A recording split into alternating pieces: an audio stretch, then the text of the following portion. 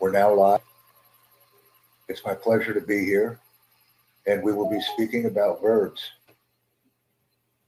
The easiest way to remember verbs in English is we must simply take word and add an ing to it. Because when we add an ing, the word, in most cases, if we are able to do this, this is considered a verb. Hello.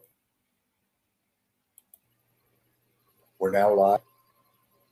It's my pleasure to be here, and we will be speaking about verbs.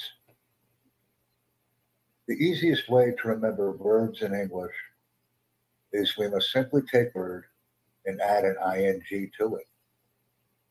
Because when we add an ing, the word, in most cases, if we are able to do this, this is considered a verb.